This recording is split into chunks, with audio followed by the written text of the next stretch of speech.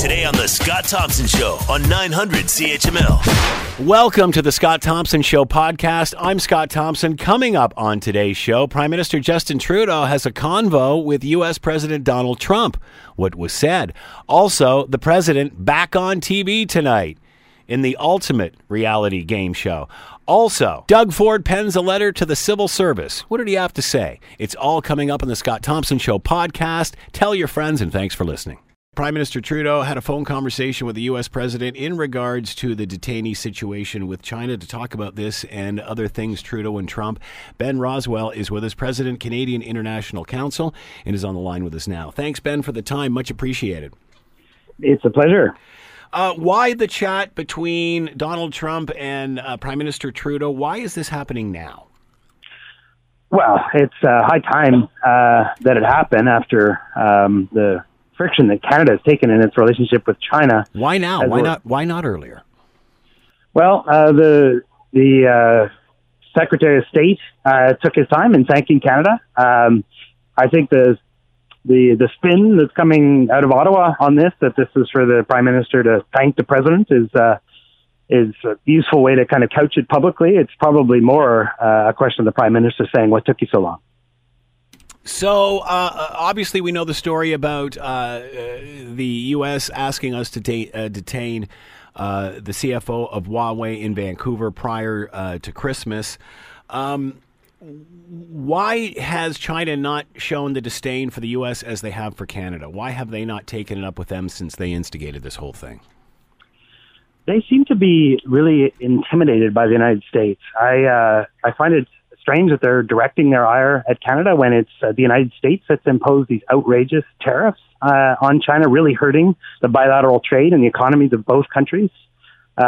It's strange to me that the government of Xi Jinping wouldn't direct his ire at the country that's actually causing damage to China right now. So, Trump is kind of getting off scot-free. He's imposing these really damaging tariffs and getting away with it in the China-United States relationship. So, he has a lot to thank Canada for, and hopefully he conveyed his thanks to our Prime Minister in that call.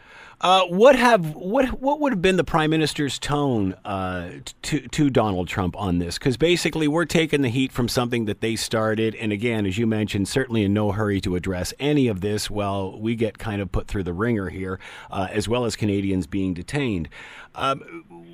What would his tone be with the president? Again, why not sooner?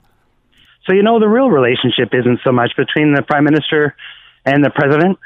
People in the U.S. government know that Canada is a loyal ally, and all that the Prime Minister needs to do in this call is to make sure that the signals coming out of the President is that it's okay for the United States to go on doing business with Canada and to collaborating with us. So he doesn't need to have a combative tone with Trump. I think he's actually quite sophisticated in his way of managing the massive ego of the president, which is to say what he needs in order to get the public statement out of Trump that he requires, and then the real business of the U.S. government is done without the president's really knowledge or concern. And so we will continue to do our work with the people inside the U.S. administration that see the real values and the real interests that we share in common. So how does this phone call change the discussion in regard to the detainees? Well, I don't think it's going to change much with the Chinese because I think this is going to take quite a long time for this detainee situation to sort itself out. It does at least restore the relationship, the appearance of Canada and the United States being on the same page about this, which some people had started to doubt.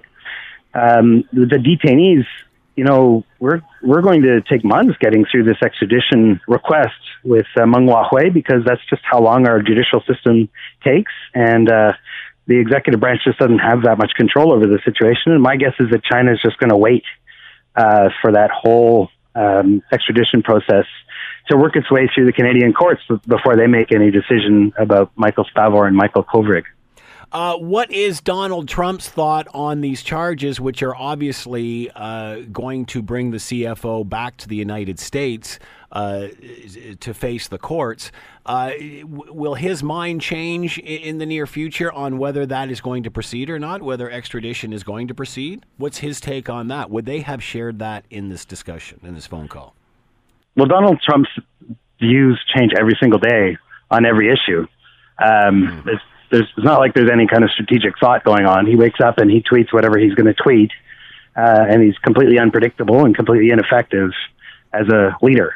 So there's not much you can do to kind of shift his thinking, because it'll shift again as soon as our prime minister hangs up the phone. The real game to be played is with the cabinet officials, the senior members of the U.S. Administration. And again, this phone call basically just clears the way for the normal Canada-U.S. cooperation to kind of resume its course. How does China now react to this situation? When this all started, it seemed like Canada was alone on an island out by itself. Now, of course, we're hearing more allies speak up, and then this with the president. How does China react to that? So, if it's true that China has arrested these Canadians in some kind of retaliation for Canada's extradition, respecting the extradition request, which we think is probably the case, it's actually because Canada is not alone. Canada is a close ally of the United States and a treaty partner of the United States. If they are raising the pressure on us, it's actually to try and introduce a wedge between us and the United States, and that's not succeeding. Canada is not alone in the world. Canada has a rich network of alliances and partners, and it's precisely because of that rich network that we've been targeted in this case. Again, this call between the Prime Minister and the President, obviously not close personal friends, but the fact that the two of them are able to agree on a common approach just reaffirms that China's failing in its attempt if it's trying to separate Canada from the United States. Did China, China knows the world as much as anyone else, even though they have their own way of looking at it. Did they honestly think they could drive a wedge between Canada and the United States, that there were more loyalties towards China than the United States? Well, there's certainly some people that are speculating that the United States has really hurt China with these tariffs, and so China needs to fight back in some way. But if they're not willing to take the United States on directly in some kind of frontal attack, that perhaps the way to pressure the United States is to go after its allies and its friends. You know, I think about sort of classic bully behavior. If there's a bully in a kindergarten class and he's wants to show his strength, he doesn't pick on the strongest person in the class. He picks on whoever the friend of the strongest person is. So that might be the kind of elemental logic that's going on with China. But in that case, you know, they picked on the wrong country, because Canada's not going to be pushed around on this kind of thing. We're not going to overrule our judicial system and suspend the rule of law in Canada just because China's upset. So they've kind of picked a losing strategy in trying to push Canada around. I think a lot are finally realizing that. What does this do to any sort of trade in the future? I mean, the West has been looking at China as the golden goose for decades now, and here we are, especially when you're talking about things like the 5G network, trying to gain trust, it seems that we were trying to impress China more than China was respecting our laws of the land. What has this done for the Huawei and the 5G network and the backbone they were trying to be a part of? I mean, this just sort of rings true to all that our allies have said about security in regard to this long ago. So the economic interests remain the same. This is a massive market in China, and Canada's a pretty significant market as well. So the two economies have a natural tendency to want to trade with one another. Trade works best when it's in the context of a system of rules that both sides respect. We have been able to trade in a mutually beneficial way with China for a long time, and we want to keep doing that. We want to keep increasing that, but that starts with rules that are respected on both sides. China's really shooting itself in the foot with these attentions, partially because it's sending a signal to all its trading partners that it might not be a very reliable partner. But it's not the end of the story by any means. Mm-hmm. China has an interest in resolving this dispute with Canada eventually, and that takes some time. And we have an interest, and I think that's why you see the government taking actually quite an even tone. It hasn't jumped up on a high horse and denounced human rights abuses in China or what have you to try and get back at the Chinese. Right. Because they've got their eye on the long game, which is eventually we're going to have a productive, rules-based trading relationship with China, and that's going to work for us and it's going to work for them once we get this unfortunate situation of the detainees out of the way.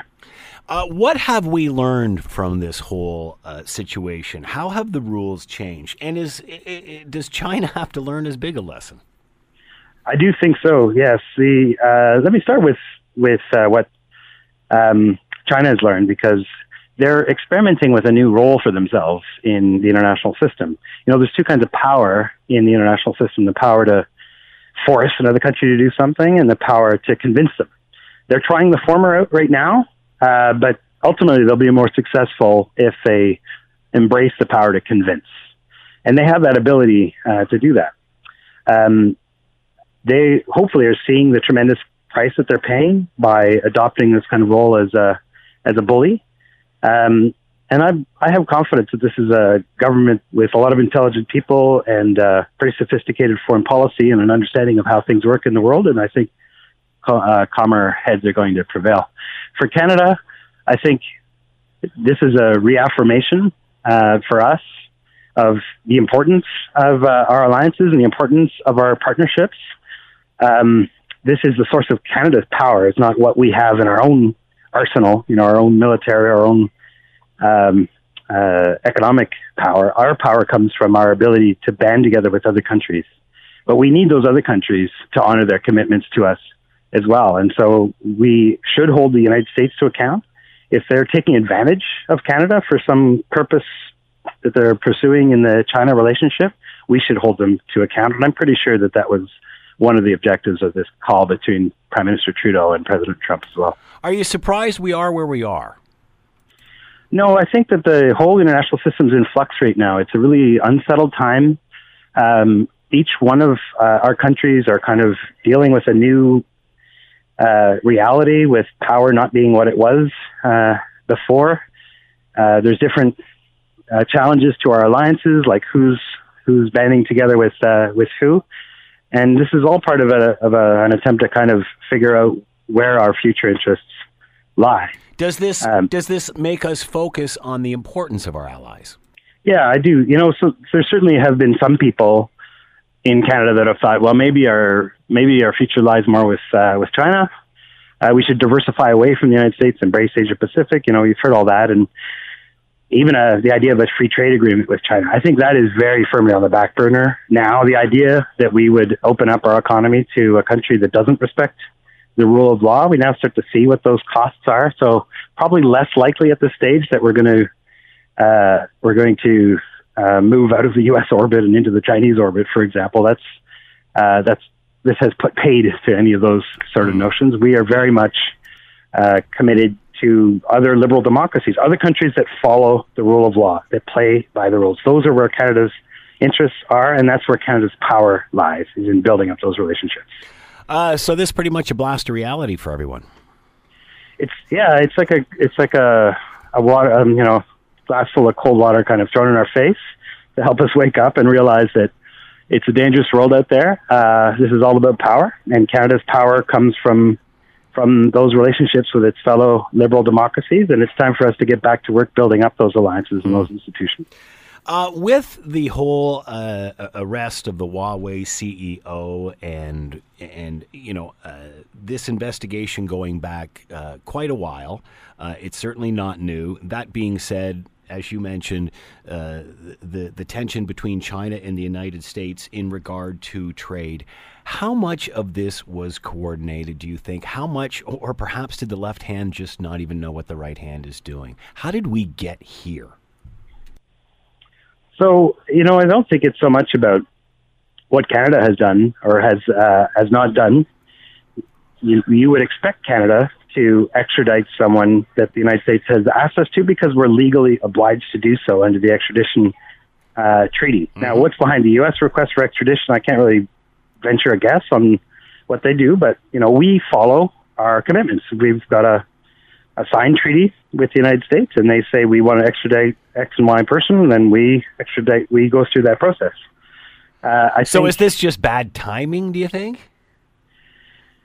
So the timing is the main factor about the timing, in my mind, is that it's happened just after the United States has taken off its gloves and has started to pummel the Chinese with these massive tariffs. If I was sitting in Beijing, I'd probably be pretty angry about that as well. And I guess in its anger, perhaps China has lashed out and acted in some ways that aren't terribly logical or well thought through. If that's the case, then yes, it is perhaps we are the victim of timing. We've got a president in the United States who does not play by the rules, is quite happy to take off the gloves and start throwing punches even at long-standing allies and partners, and that just destabilizes the whole international system. The best thing for Canada to do is to keep our heads about ourselves, to keep calm, look at our interests, and see through some of the bluster and focus on our long-term interests. Ben Roswell, President, Canadian International Council, has been with us. Ben, thanks for the time and insight. Much appreciated. Anytime, Scott. You're listening to the Scott Thompson Show podcast on 900 CHML. Tonight, the president, you think the Oscars and the Golden Globes are big.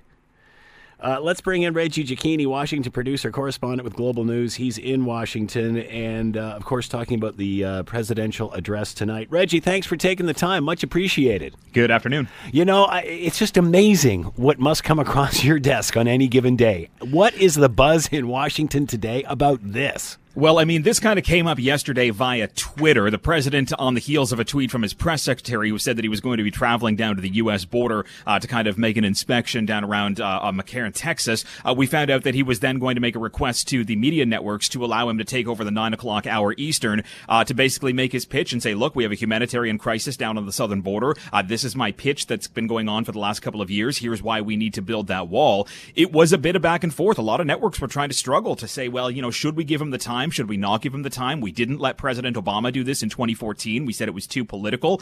But what they've decided is, yes, we'll allow the president to speak tonight, but we are going to allow for a Democratic response right afterwards to potentially fix up any of the bits of potential, misinformations that may come out during the 10 or 12 minutes that Trump talks. As soon as I heard about this, my first question was, will they allow a rebuttal? Why? Talk about that scenario, because normally that isn't done in situations like this. Why now? So normally it's done after something like the State of the Union, because this is the president. That's the president's opportunity to basically say, this is what my administration has done over the last year. Here's what we plan to do. And it gives the opposition a chance to say, look, here's what the president's office has done. And here's what we need to do to work on a bilateral thing going forward. This is a little different because this is simply an address to the nation where the president is trying to make a pitch or make a plea or explain some kind of national alert or something that he wants people to be aware of.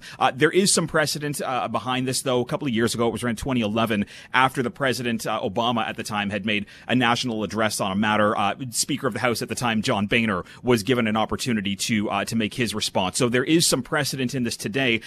Given the fact that this border issue and this immigration issue, though, is weighing things down so heavily in the United States, up to and including this partial closure, this is an opportunity for the Democrats to come out and say, look, we've been trying to work with the president. We've been trying to work with Republican leadership inside the Senate to end this blockade and get people back to work. It hasn't worked, so here's what we have to say. How long will this be? Do both sides get the same amount of time?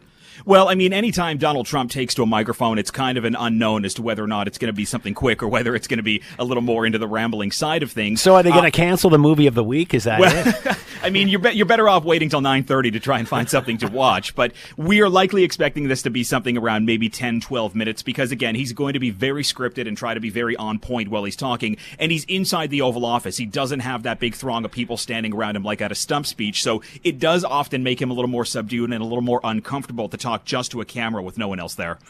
How difficult will it be for the opposition to mount a rebuttal on this until they've really heard what he says? I'm sure they've got talking points ready. How much is going into the crafting of that? Well, I mean, they're going to be looking at all of the numbers that he's been putting out, all of the numbers that the administration has been talking about for the last couple of days. I mean, there's a bit of a kerfuffle happening inside the Republicans right now. Just on Sunday, Press Secretary Sarah Sanders was on Fox News Sunday talking about, X number of thousands of people who have been crossing the border illegally, and X number of them had been had links to terrorist organizations. We now have White House counsel coming out to say, well, some of our colleagues were wrong on their numbers. Here are the actual numbers that are coming out of the State Department. So the Republicans are trying to get their numbers in order right now. The White House actually just put a statement out, basically kind of giving a potential outline as to what the president is going to talk about tonight. And he's going to make that pitch for the $6 billion wall, but he's also got this long list of hundreds of millions and into the billions of dollars for additional border elements that he's going to make requests for from the Democrats. So Democrats are going through this right now, going over the numbers, saying, look, we don't have all these billions and billions of dollars to give you. We have a country that's partially shut down and hundreds of thousands of people that aren't at work right now. That's where the big focus needs to be, not this kind of mystical problem down to the border that doesn't seem to be as big of an emergency as the president says that it is. What options does the president actually have in regards to the wall? Well, I mean, if he really wants to, he could declare a national emergency and say that the crisis at the southwestern border is something that is going to cause problems for both the U.S. economy and for security going forward. So if he does decide to do that, basically it circumvents Congress. It takes politics out of the decision-making process and would take money, billions of dollars, that the Pentagon has already kind of appropriated for other departments and other programs and military spending, and give that all to the president. It would likely cause an uproar with civil liberties groups. It would likely cause an uproar with a number of people inside the political world that would challenge this in the Supreme Court. But giving a president kind of the ability to make these national declarations of emergencies, especially when they're unfettered, can be a real problem going forward, because it basically puts all the power into the president's pen and then lets him act as he pleases without having to have any oversight on it. Many are saying that this TV time that he has asked for tonight, that these issues that he wants to address are not great enough to do such a thing. Is this a national emergency, and is it really up to Donald Trump to determine that? I mean, is there any checks and balances there? Well, I mean, is it a national emergency? That's the big conversation right now between Democrats and Republicans. Republicans will sit there and say, look, the president's been saying for years that this is a big deal and we need to get this border wall built. Democrats are saying, look, the numbers of people who are making their way towards the U.S. border, well, they seem high. They're lower than they have been in, years and decades past. But a number of these people who are coming to the border are not coming here as basically illegal immigrants trying to, run up and over the border, or as the president said, drive down and kind of make a left turn and get into the country. A lot of these people are seeking, asylum status, trying to flee countries in Central America where their governments are oppressing them. Their governments are kind of running them out and kind of being corrupt. So many of the people who are coming up here are trying to do so on a legal matter, but they get lumped into this number that the president and his people put out there. Is it a national emergency? We don't know if it is or not. The president could just simply say that it is because, look, he campaigned on getting this wall built. But you got to remember, the president's base is 35 or 40% strong, and they listen to whatever he says. So if he said to them right now, look, the border's not going to get built, that's not what the big problem is, they wouldn't fight back at it. They would sit there and say, well, the president told us it's not a problem anymore. It's okay for us to now not talk about it. How much of this TV time will be addressed towards the wall specifically? How much will it be about the shutdown in general? Because I'm sure the majority of Americans, especially those that work for the government, want to know what's going on there. Well, the president's going to have to choose how he opens this up carefully, and he's going to have to choose where he makes his pauses properly because, again, like we said, there are hundreds of thousands of people that are sitting without a paycheck. They're sitting at work without getting paid, and they don't know when they're going to be going back. A lot of them living paycheck to paycheck. So if the president opens up and says, look, I know you're at home right now, I know you're not working, but national security is at risk, it's a way to try and say, look, this is a problem that's affecting all of us right now, and the border is what's going to get you back to work. If he decides to jump right into the border and kind of ignore the fact that the government's in a shutdown, or tries to deflect the blame and put it on the Democrats, I think that's going to cause problems going forward because you have to remember a lot of Republicans in leadership and throughout the Senate right now, they're basically siding with the president, but many of them are going to be up for election in 2 years, and we're kind of just kickstarting that election cycle. So the longer these people are watching the president talk about this government shutdown linked to a border and not getting paid, the more they're going to remember this when they go to the polls in 2 years. How does Donald Trump feel, do you think, about a rebuttal being allowed here? Well, I mean, the president likes to be the one who has the last word, so I'm sure it's not sitting well with him that he knows the Democrats are going to be able to fact check what he's saying as he's saying it in real time and then present their facts afterwards. You can likely imagine that either his Twitter feed or people close to the administration may bounce onto the cable shows after 9:30 to try and provide the final word when it comes to what the Republicans want to say. But the networks, I mean, Fox seems to be the only one who hasn't put out a comment saying that they're actually going to run the rebuttal. But for the most part, the network's allowing both sides to come out there and give their 2 cents on this topic right now. I mean, it boasts well for ratings, but it also boasts well because it brings both sides together to watch exactly what's going on. Why do you think Donald Trump is doing this? I mean, he spent so much of his time cultivating his base on Twitter. Why all of a sudden do something like this? This doesn't seem to be in character for him. I mean, the big problem that Donald Trump is facing when it comes to this border wall and the way that he's been acting over the last kind of month or so since just before Christmas was because both Rush Limbaugh and Ann Coulter had made these kind of comments to the masses via social media that the president was basically giving in to the Democrats. He was acting as a puppet to the Democrats. They were kind of leading him down this way. And Rush Limbaugh and Ann Coulter, yes, they're very right and they're very conservative, but their throngs of people that follow them are also very conservative and were very conservative long before Donald Trump was the Republican nominee. So now you have this incredibly large base of people who were kind of making fun of the president. And this is a president who likes good attention. He doesn't like negative news. He likes to be kind of front and focus and everybody paying attention to him. So to have this big section of the right now saying, well, look, the president's obviously playing into the hands of the Democrats right now. It's what ratcheted him up, and it's what kind of made the border wall all of a sudden this make or break deal that's literally impacting the lives of everybody from the federal government right down to people's local backyards. Is Trump on Twitter as soon as he's off TV?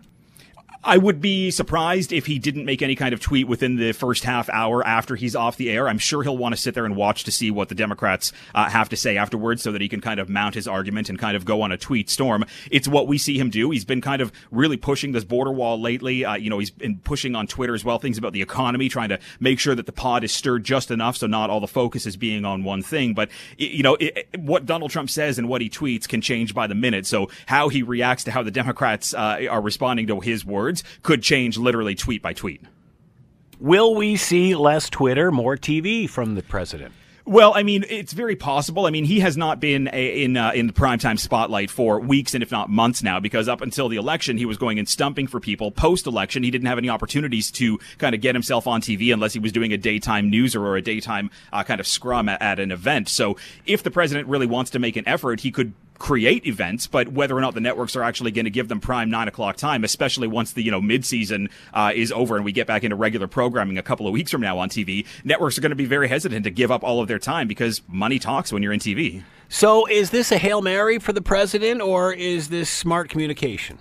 Well, I mean, it's going to be difficult for him to make a broad appeal for this border when he goes up to speak tonight because there's a significant majority of the population who's watching him saying the border wall is unnecessary right now. This whole caravan that you talked about leading up to the election didn't pan out the way that you said it was going to. We didn't have this massive influx of people coming into the country in November, and oddly enough, it just disappeared until Christmas time when we decided to start talking about it again. He has to be very careful about how he communicates the need for a border wall, the need for added security, and the need for bipartisanship to get Democrats on board to give him this money, because the Democrats have already said, look, we will give you, a number of bills to reopen the government. We're just not going to give you any money for this border wall. We don't find it to be important enough. And he's simply saying, if you don't give me the border wall, we're not going to open the government. He said he would shoulder the shutdown. He's now deflecting it back to the Democrats. So communication is going to be huge when he speaks tonight and how he actually conveys that message. How can he stand up in front of America and ask for money for a wall when he insisted that Mexico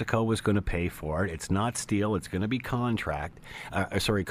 How can he keep deflecting this stuff? Well, I mean, look, we've now learned that concrete may not be the concrete thing. It may be steel slats. It may be a fence that he wants to get built up, saying that this could be an opportunity to continue to revitalize the steel sector across the United States. So he's already backtracked on one portion of how he wanted the wall to be by simply saying, look, it'll be American built with steel, not concrete. You can see through steel. It's not a wall. Let's not call it a wall. Are they using that imported concrete there? Is that what they're bringing that European concrete in? He's trying to make it America wall again. But I mean, when he's talking about the border wall in general, he'll sit there and say, look, we're going to get it built, but Mexico, well, they won't be paying for it up front. We have this new NAFTA, this USMCA deal where we're going to be saving money here and there when it comes to trade talks and job movements around the continent. So he's trying to basically say, look, there's going to be some savings down the road when it comes to trade deals. That's where the money's actually coming from. But at the end of the day, if he goes ahead and declares this national emergency, it's not trade money that's going to be paying for this wall. It's going to be reallocated billions of dollars for current military projects that's going to be taken out of the Pentagon.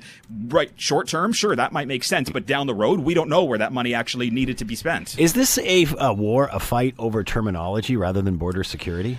Well, semantics is playing a big thing right now because remember, it was a wall, then it was a fence, then it was a barrier, then it was just some kind of divide that allows the two nations to be sovereign without getting in the way of each other. Depending on the mood of the president, depending on what material he's talking about, depending on what part of the border he's talking about, it depends on what kind of word he's using. So if he wants to use the word border wall like he's been using for the last couple of years, that's what gets the Republicans all fired up. Trying to lessen the words by saying a barrier or a fence or steel slats is what appears to be a softening of the tone to try and make it seem less extreme than it is. But Democrats are watching this saying, Mr. President, we've seen you speaking for the last 3 years. We know that this is a border wall. We know it's unnecessary. It's not an emergency. You can call it what you want. Nancy Pelosi's already said this wall is immoral. What are you expecting from this broadcast tonight? I mean, as you said, he's by himself. He's not in an arena with adoring fans, no cheers, chants, no fans there. He's not at his best when he does read scripts like this. Do you think this is going to work for him or against him? Well, I mean, the people that are going to be surrounding him, I'm sure the vice president will be in the Oval Office, his press secretary, a number of cabinet ministers, there are members. They'll all be standing kind of in the shadows of when he's speaking. That enough will be enough to keep the president going forward by saying, look, I've got the best and brightest people around here. Nobody knows these American problems better than both me and these people here. That will be enough to kind of keep him going forward. Whether or not, this actually just becomes anything other than, a rehashing of his greatest hits over the last 3 years, that's what most of the speculation is. He's already been told you're not getting this money. You're not going to be moving forward with this. We're going to challenge you in court, but he's going to sit there and use this 9 o'clock hour to say, look, you're watching me. You're listening to me. Here are some numbers that nobody's going to be able to fact check because I'm here by myself right now. And hopefully he just, he'll assume that the people that are watching him are paying attention to him, listening to those numbers and just breathing it all in. Do you think this will look like the typical presidential address, the president at a desk, the flag behind him, or will there be bodies behind him, do you think?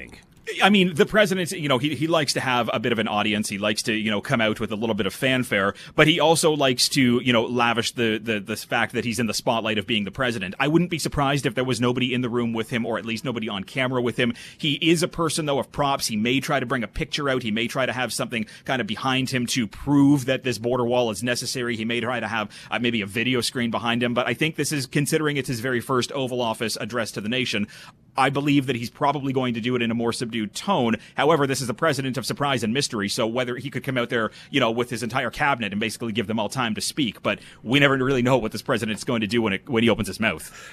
So I guess it's pretty safe to say we're going to see something like this on Saturday Night Live this week.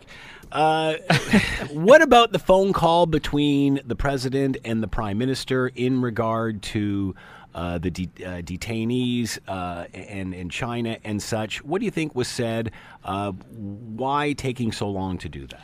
Well, I mean, we don't actually know, the full context of this phone call because the White House press office, is partially been furloughed right now. But second of all, they've stopped giving a kind of a detailed release of what the president, or what they appeared the conversation to be. And I know Ottawa puts out a different kind of readout from what conversations or what the topics were. But according to what we've got from the U.S. Side of things, this conversation took place. I mean, oftentimes the president will just kind of pick up the phone over a day or over a 2-day period and call a number of leaders just kind of to shoot the breeze about what's going on. But this ongoing conversation with Donald Trump and with Ottawa about the situation in China, I mean, it's a big deal because the president is trying to make sure that trade deals don't get muddied in the waters between what's going on between the three countries right now. But he also wants to ensure that, justice, or at least the Justice Department wants to make sure that justice is carried out for crimes that they believe were committed when it comes to sanctions against Iran. So, I mean, the timing of this, is a little bizarre, given that there's no real communication lines between Ottawa and Washington right now since trade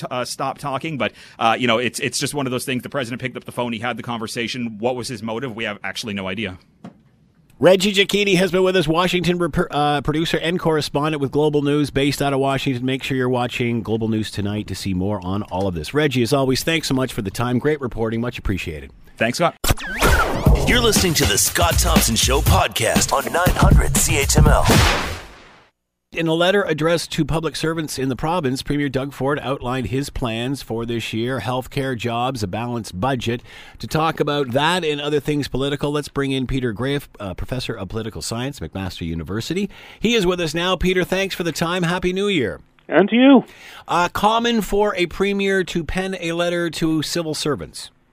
Not that common, at least not for it to be this degree of public. So, in that sense, it is something that is seen a bit less often, and so it raises a question about why it was done. And one would have to think that there was a bit of restlessness on the part of the public service, and the government felt it was important to signal to them that they saw them as a partner in their project of governing. Difference between writing this note and then actually making it public, although I guess if you're going to write something and send it to a civil servant, eventually it's going to be made public anyway, but this all part of the strategy? I'm sure part of it is involved in trying to prepare Ontarians for what's going to be coming up in the spring, so it's not just to the public servants, but also to signal to us what the priorities of the government are going to be. I mean, it's a government that's been, quite active in the 6 months or so since it was elected, but where people following from the outside may have a tough time saying, well, what are the real deliverables that it wants to achieve? What are the real points that it wants us to be looking at in 3 years' time when we're moving into the next election and say that they've achieved? So I don't think many of us were looking for fewer Toronto City councillors or were that involved in the question about whether we needed or not some sort of francophone commissioner. These are a chance for Ford to really say, no, the points I really want to be judged on are healthcare, quality of healthcare, and balancing the budget. So is the purpose of this to rally the troops, rally the team? After all, they're the people behind you, or is this to refocus and tell the general public what we're up to? Well, I think it's both. I mean, I think the main point probably was to realize that the Ford government had done some things that were losing the confidence of the public service, and particularly, the most competent members of the public service who have options of, going to the private sector if they feel they aren't being respected in the public sector. And so I could imagine, for instance, the appointment of Ron Taverner as the head of the OPP probably made a lot of senior public servants ask whether they were going to be judged on the quality of their work or whether one had to be a friend of the Ford family to get those kinds of positions. The manner in which there was a change to the Ontario Environmental Commissioner, but they didn't really bother tell the existing one what was happening to her job or where she would go afterwards. Again, I think senior public servants began to question, whether it was a government that really was into acting professionally with their senior managers. So this letter, I think, is a way to try and calm the waters and say that, going forward, the government wants to be clear about what its goals and perspectives are and sees an important role for public servants in making them happen. Who would have suggested this? You brought up an interesting aspect of the OPP investigation, pointing at how public servants may look at that, thinking we're putting our time in, we're trying to climb the ladder, and it's not happening. Who would have suggested this? Well, I would expect it's some people around Doug Ford. I mean, certainly reading the letter, it doesn't read like Doug Ford speaks, so it probably wasn't from his pen. It might not even. We may see that with the president tonight. Yeah, well, I mean, and it's natural too. I mean, we don't necessarily expect the premier to spend his time writing these things, and their ghostwriters don't always have to take on their voice. But I presume it may not have been his chief of staff, but probably some people in the premier's office were noting that there was a level of kind of dispiritedness among the public sector. And if you want to involve a situation of making significant cuts to public programs, but without actually laying anybody off, you actually need the public service to really be on your side to be able to say, no, I think this is a way you might be able to do it. I mean, these are hard things to do. You require the people who have the knowledge to do it. And if they're skeptical about how they're going to be treated by the government, then they may not have their full and enthusiastic cooperation. I mean, we might think of a kind of a similar example when Brian Mulroney was elected Prime Minister in 1984. The first thing he said is we're going to give the bureaucrats pink slips and running shoes. which was popular with people who feel these bureaucrats are sitting around and not working very hard. But, from the point of view of the public servants, particularly the senior managers who are working 50, 60-hour weeks, that didn't exactly win over their, enthusiastic support for that government. Compared to, say, someone like Stephen Harper, who refrained from that and ultimately, was able to work quite well with the public service in Ottawa and moving forward with his agenda. So I think Ford probably made a bit of an error in signaling to the public servants that he wasn't necessarily going to respect a professional way of dealing with them. And, there's some bridges to repair. He says our government will continue to ensure necessary funding for a world-class healthcare in Ontario, but this issue must be about more than money. It will also be about embracing change, innovation, deploying technology more effectively, and committing to new models, collaborative and patient care. Is that double speak for cuts?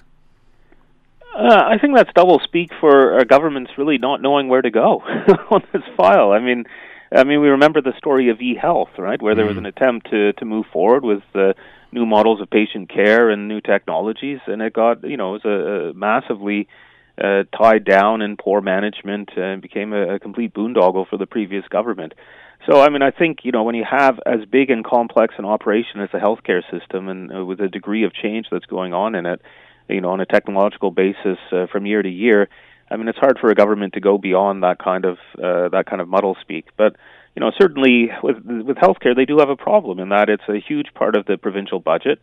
It's one where the cost pressures are constant, and so ultimately, and including in the sense of the doctors that they were going to get a nice raise with the election of a Conservative government, and that hasn't happened. So they're maybe not that pleased, but there's those kinds of cost drivers. So how are you going to cut $6 billion out of the provincial budget without touching health care is going to be a difficult question. And so, there may be cuts coming, but I'm not sure the language really signals that so much as I don't think the Conservative government and the Conservative Party going into this election really had a clear project or plan about how they were going to change health care, which is fair enough. It's a complex program. But I think they're still trying to figure out how can they improve the system and do so in a way that involves fewer dollars. We all praise our universal government health care, and despite the trials and tribulations along the way, are we naive to think government can manage this? Are we asking too much of government to manage a file as this? Considering we've had this discussion over and over again. Yeah, I think if we're expecting perfection, we are expecting too much. I think we see that given the complexity of the healthcare system, just in terms of its size to be managed as a bureaucracy, on top of which a series of important decisions have to be made about, what life-saving technology are we going to spend money on, and which one are we ultimately going to let people die because we can't justify spending that kind of money, those sorts of decisions.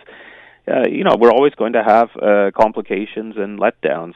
But I think the experience going across countries is that all countries have, similar difficulties, regardless of public and private mix. And so, it's hard to know what would be the alternative that would yield a better solution. Certainly certain forms of partial privatization have ended up in boondoggles in the Ontario case. Certainly if we look to the United States and the difficulty of managing these health management organizations and dealing with the complexity of a private insurance sector, doesn't lead us to believe that that's some kind of magical solution. So, I think we should expect to be disappointed in our healthcare system. We should probably demand our politicians look at other countries that have leapt ahead of Canada in terms of how they've run their public healthcare systems and ask, how come we can't see that kind of transformative management here? What is Ford's biggest challenge moving forward in this new year? Does he continue to shoot wide and get involved with things like the Prime Minister and carbon tax? Or does he or even the OPP or whatever, or Toronto City Council, or does he get more involved, more focused on the province and these things he has talked about? Well, I think, a problem for Doug Ford is that he's not an experienced politician, and he hasn't been trained for the job of premier, right? I don't think we've ever in Ontario had a premier with less preparation for the job as Doug Ford.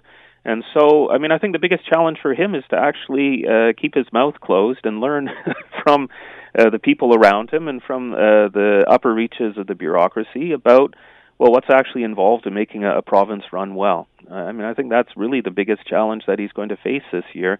He was elected, with about 40% of the votes, which is, smaller for a change election compared to Mike Harris or Dalton McGuinty when they were brought into power. He's governed in a way that hasn't really sustained a honeymoon with Ontarians, so his base hasn't grown. In fact, it's become maybe in some ways a bit more narrow. And so if he's going to engage in a very difficult program of finding a way to balance a budget, even while, sustaining healthcare transfers and putting money into subways in Toronto and so forth, he's going to have to walk a very fine line. I don't think he can afford to be going off script in order to settle, small things that are important to him, but which may not, in fact, be that important for the overall health of Ontario moving forward. So I think in many ways the biggest challenge for Doug Ford is to not be the Doug Ford that got elected, the Doug Ford, who was bigger than life, bombastic, saying things without having really thought about whether he can deliver them. And he has to find a way of becoming a Doug Ford who can govern in a way that expands his appeal beyond maybe about 30 to 35% of the population that will be with him regardless. All right, let's talk about the other two parties. NDP as the official opposition. Andrea Horwath's had many kicks at this can now that they're in the seat across from the premier. The performance, are they building on the opportunity that they have? Well, I think to date they haven't been, they haven't been terrible in terms of being an opposition party and bringing to the fore a number of questions that would be important to Ontarians. Whether it was around, diluting the protection of the Greenbelt, or a number of other issues such as that. I don't think they've been particularly effective, though, in defining an alternative line of government, which is where they have to get if they wish to be elected in 4 years' time. So, much like Tom Mulcair, when he was a leader of the opposition in Ottawa, there's a capacity to be the prosecutor-in-chief day-to-day in question period, but you do have to still define an alternative line. And I think the NDP's maybe been too quick to play the outrage of the day rather than thinking, more broadly about how they appeal to the people who voted Conservative last time. They want to attract them to vote NDP next time. Should they spend less time on Doug Ford and his persona and more on that alternative? Certainly attacking Doug Ford on his persona probably does nothing for them. In fact, many people who support Doug Ford support him precisely because he's not a typical politician. They see him as someone who's a bit less polished, who speaks a straightforward manner, how they'd probably like to see themselves. And so certainly people who make fun of him or treat him as unpolished or a rube are probably actually playing right into his hands. So, I think the way of trying to attack Doug Ford, if they're going to be successful on that personality aspect, is to really question whether he isn't who he says he is. And I think that's probably going to be more effective for them, that he's not the plain-spoken person, but he's, and this is what they try to do, I think, around the question of the minimum wage, to say, well, actually, he's a mouthpiece of the Chamber of Commerce, right? And so that's probably a more effective way for the NDP if they're going to try to move on the personality basis. What about the Liberal rebuild provincially? Do we want to hear from them yet? Yeah, I suspect. There's a strong core of people who are liberals. Probably about at least 1 in 5, if perhaps as many as 1 in 3 Ontarians who probably would see themselves as liberal. They maybe didn't vote liberal in the last election, but they still see themselves as part of that identity, and they probably want to see a party that's rebuilding itself and taking active steps to deal with significant inability to raise money since the election and really a lack of identity in terms of what they stand for and what they're going to do in the Queen's Park. So, I think the Liberals do have to move forward on that, and probably relatively quickly. From a financial perspective, if they don't have a new leader, I think they're going to find it very hard to pay off their election debts in the next 3 years. So, they have every reason to move forward. The question is whether they can do what the Federal Party did after the 2011 defeat. It's not clear that they have a Justin Trudeau waiting in the wings provincially to take up that role. It's also, unclear how they are going to position themselves to come back. Are they going to try and position themselves as a sort of party of Paul Martin, kind of more efficient managers of the budget than the Conservatives who claim to be the efficient managers? Or are they going to do more like Trudeau and try to eat the NDP's lunch by swinging quite far to the left, at least in their rhetoric? How do they make that decision? Do you think they know why they lost yet? And many may say for that reason they spent too much time focusing on the NDP instead of being the centrist party. Yeah, I mean, I suspect that's really going to play out in the leadership race. We'll see some candidates, some who probably are going to represent more the idea that the Liberals to win have to be credible among swing Liberal Conservative voters in the suburbs of Toronto. And then there will be other candidates who will ultimately make the appeal that, no, they have to be the true party of social reform and return to, what they see as the successes under Kathleen Wynne, despite the rebuke that received from the Ontario population. I think the challenge for the Liberal Party is, I think the latter view is probably more popular among their rank-and-file base, of people who are going to take out memberships and make a decision in the race. But the first course might, in fact, be the one that's more likely one to bring them back to party status and to find them the money they're going to need to run a successful campaign next time and, in fact, the time after. The Prime Minister and Premier Kathleen Wynne were quite tight after her initial victory. Can the federal politicians learn anything from this in what has played out in Ontario? Well, I mean, I don't think there's much that they wouldn't know already. I mean, Andrew Scheer at the moment, for instance, I think is having to figure out how to walk the tightrope of trying to gain Doug Ford's populist appeal in the suburbs of Toronto without having to wear the aspects of his policies that people find problematic. And so, I mean, I think the politicians are all trying to figure out a way that they can get the maximum benefit for the smallest the cost of it. I mean, I'm sure we'll see Jagmeet Singh trying his best to piggyback on the successes of Andrea Horwath to grow the NDP support into new areas in that last campaign. I mean, I think the bigger question will be for the Liberal Prime Minister, Justin Trudeau, how much time and energy of his Ontario caucus, which is, a considerable number of MPs, a considerable capacity to try and revive a Liberal brand in Ontario. To what extent is he going to enable that to happen, or to how much is he going to insist that it all be spent on re-electing his government this coming fall? So, I mean, that's maybe a bigger question: is how do Liberal organizers and Liberal officials split their time between the rebuild provincially, but then also the necessity to win in Ontario if they're going to sustain a government at the national level. Can't let you go without asking you, Peter, your thoughts on the phone conversation between the Prime Minister and the President that happened in the last 24 hours. Should this have happened sooner in regard to the detainees and what's been happening with China? Well, I mean, I guess we can always say things should have happened sooner. I mean, I think it's really a period that we can't think of a comparison with, where the number of contentious issues between the Canadian and American governments and the complete lack of predictability on the part of the American president.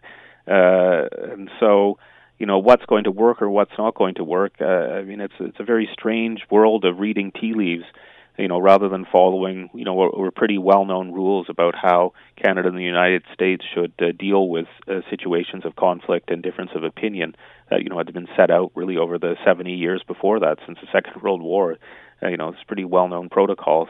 So, should have happened sooner? Yes, probably, but I wouldn't want to be anywhere close to coming up with strategies for dealing with Canada's relationship with the United States, because it seems any sort of wrong move, which, we can't really tell beforehand, could lead to some sort of fit of pique, and before you know it, other industries facing tariffs. So, Peter Graefe has been with us, Professor of Political Science, McMaster University. Peter, as always, thank you so much for the time. Much appreciated.